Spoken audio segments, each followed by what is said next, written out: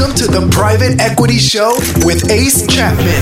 With 20 years experience, Ace discusses own firms, recent activities, target industries, desired acquisition profiles, closing pitches, and more. Learn from other successful industry leaders and get the behind-the-scenes candid details about private equity funds, how they work, how they thrive, and how you can run one too. And now your host, Ace Chapman.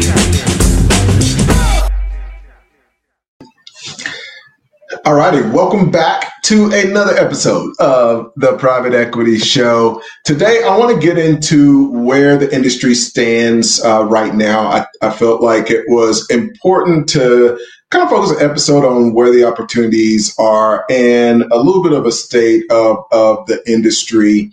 I want to talk a little bit about what's going on right now and then where I see the future heading.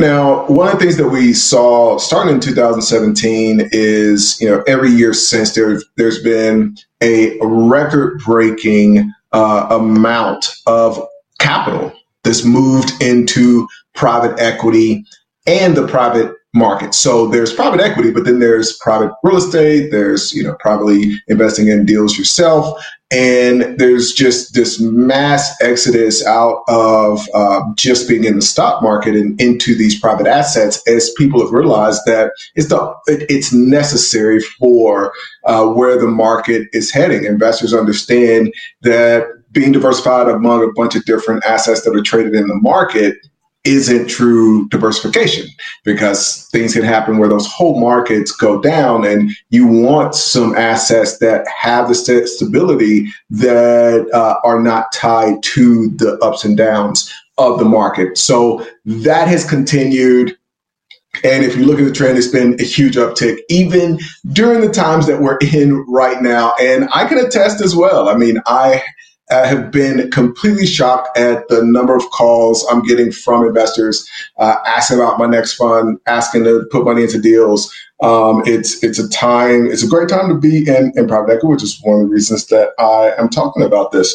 As I compare getting, and I was just talking to the folks in the private equity fund incubator about this last week. But when I look at private equity right now, it very much reminds me of looking at doing deals 20 years ago. And for me back then, there was just this feeling of, I cannot believe that more people aren't doing this.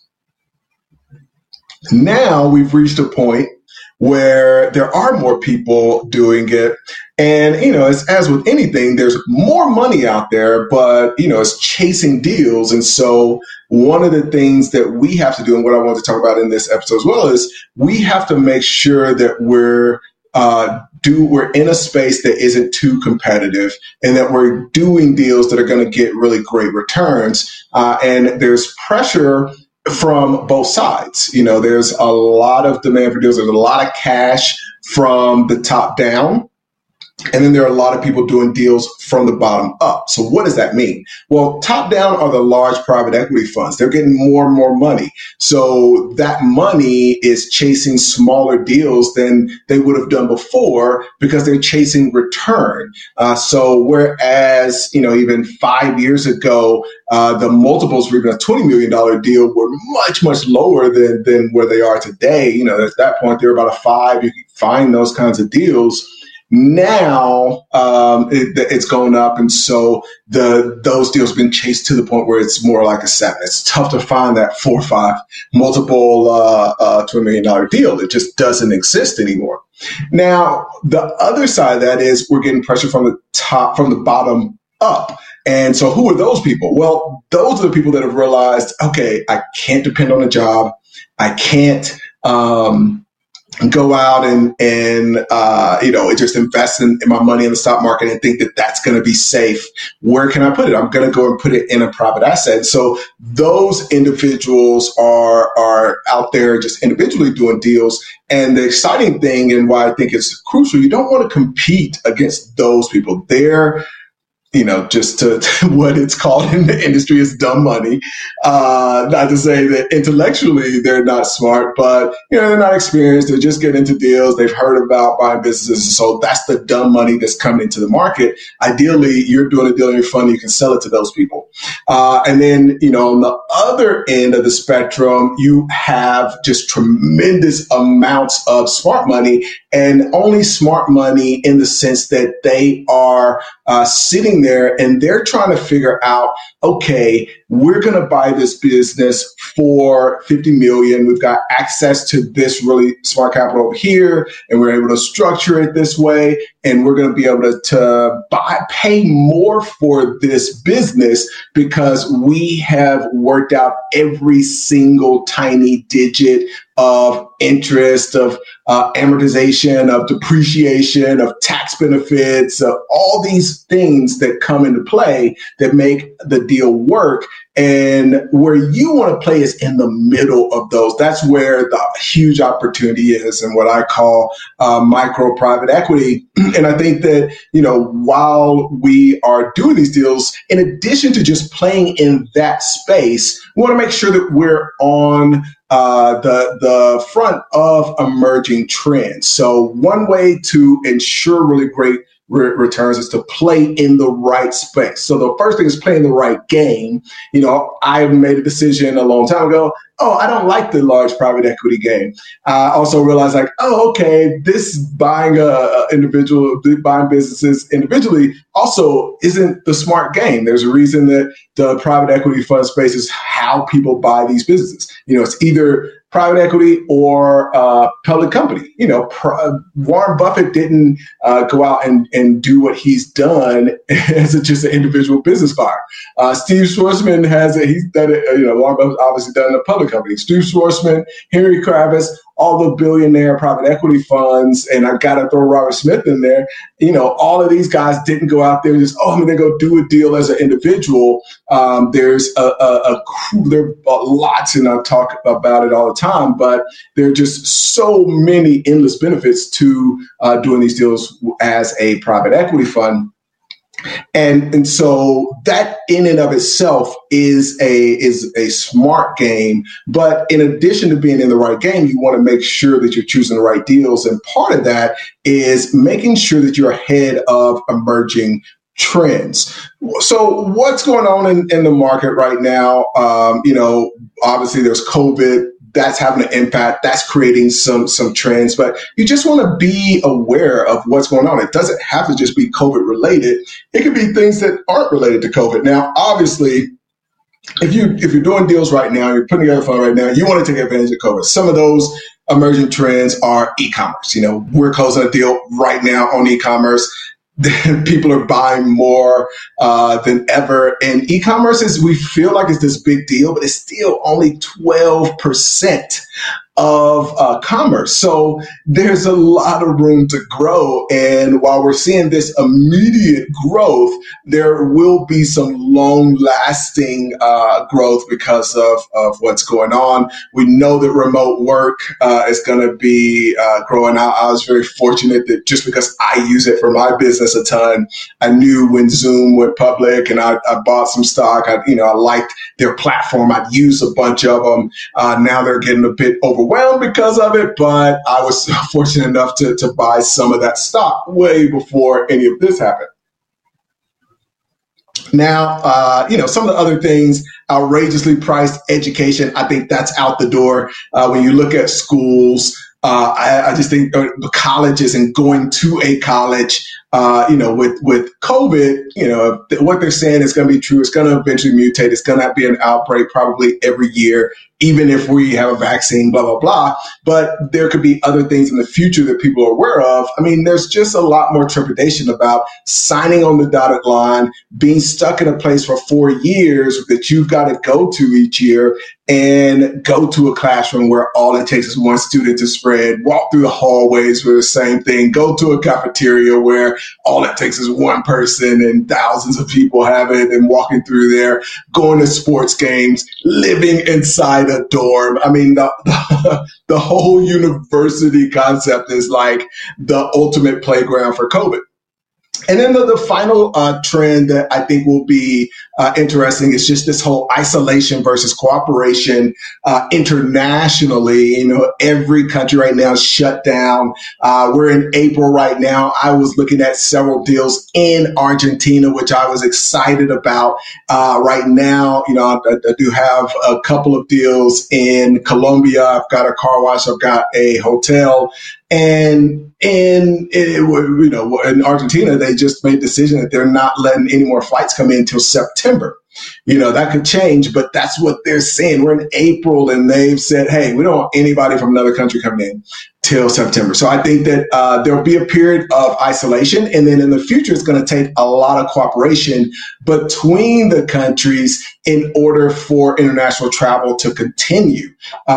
There's just going to be just a lot of things. I think that's going to create a lot of opportunities. There's just fewer investors, fewer people being able to get around. I think there are going to be some neat opportunities there. And then, you know, just opportunities in felicitating that cooperation between countries to be able to say, okay, this person is healthy, this person isn't, who should be traveling, who shouldn't, all of that good stuff. All right. So those are all big trends. Like I said, the biggest trend of all of them that nobody is paying attention to is the space that we are in, which is micro private equity and creating these funds. But you want to combine that with a trend that's happening in the market that's going to grow. Keep in mind as well that if you can figure out what your core competence is going to be, that's something that you can leverage. Because if you get into whether it's an industry, whether it's a business type, whether it's, hey, all these businesses use SEO or all these businesses take advantage of Facebook ads, in a lot of cases, those businesses create cross-marketing opportunities as well as leveraging the talent in your business to grow all of those together. And then I've talked a little bit about strategic leverage between the businesses. And this is so crucial. It's one of the reasons that you can almost force these things to be successful is if you buy businesses that are complementary to each other, those businesses can help ensure with each time you buy a business, that next deal helps ensure that the businesses before it are successful and the businesses before it help ensure that that business is going to be successful. So when you can cross market, when you can use the same talent, all of those things that go into each of those businesses, and you can kind of use them between each other, that becomes a really powerful thing. You know, I've talked on my YouTube channel, I've talked about how this is one of the kind of sneaky tricks of private equity is that when you've got assets in a business, that asset is able to be used by all of the other businesses. So that can be done from a decrease of cost standpoint, but it could also be done and to increase profits. So that's something to keep in mind. Now, when you're looking at some of the industries, the things that I get excited about when comparing micro private equity to some of the larger businesses or larger funds that have to buy larger businesses is those large businesses are the ones that are being targeted by Silicon Valley, by software. When they say that software is eating the world, you know, what that means is taking a look at Uber and seeing them dig into the business of taxi companies all over the world, seeing Airbnb dig into those businesses. You know, with each one of these companies, they're digging into large industries. So you want to also, while you're looking for things that are emergency, stay out of the way of those disruptors and try to find the businesses that are going to be disruptors. That's where you get the true power, is if you can buy that small deal that a large fund can't buy, you're going to get a lot higher return.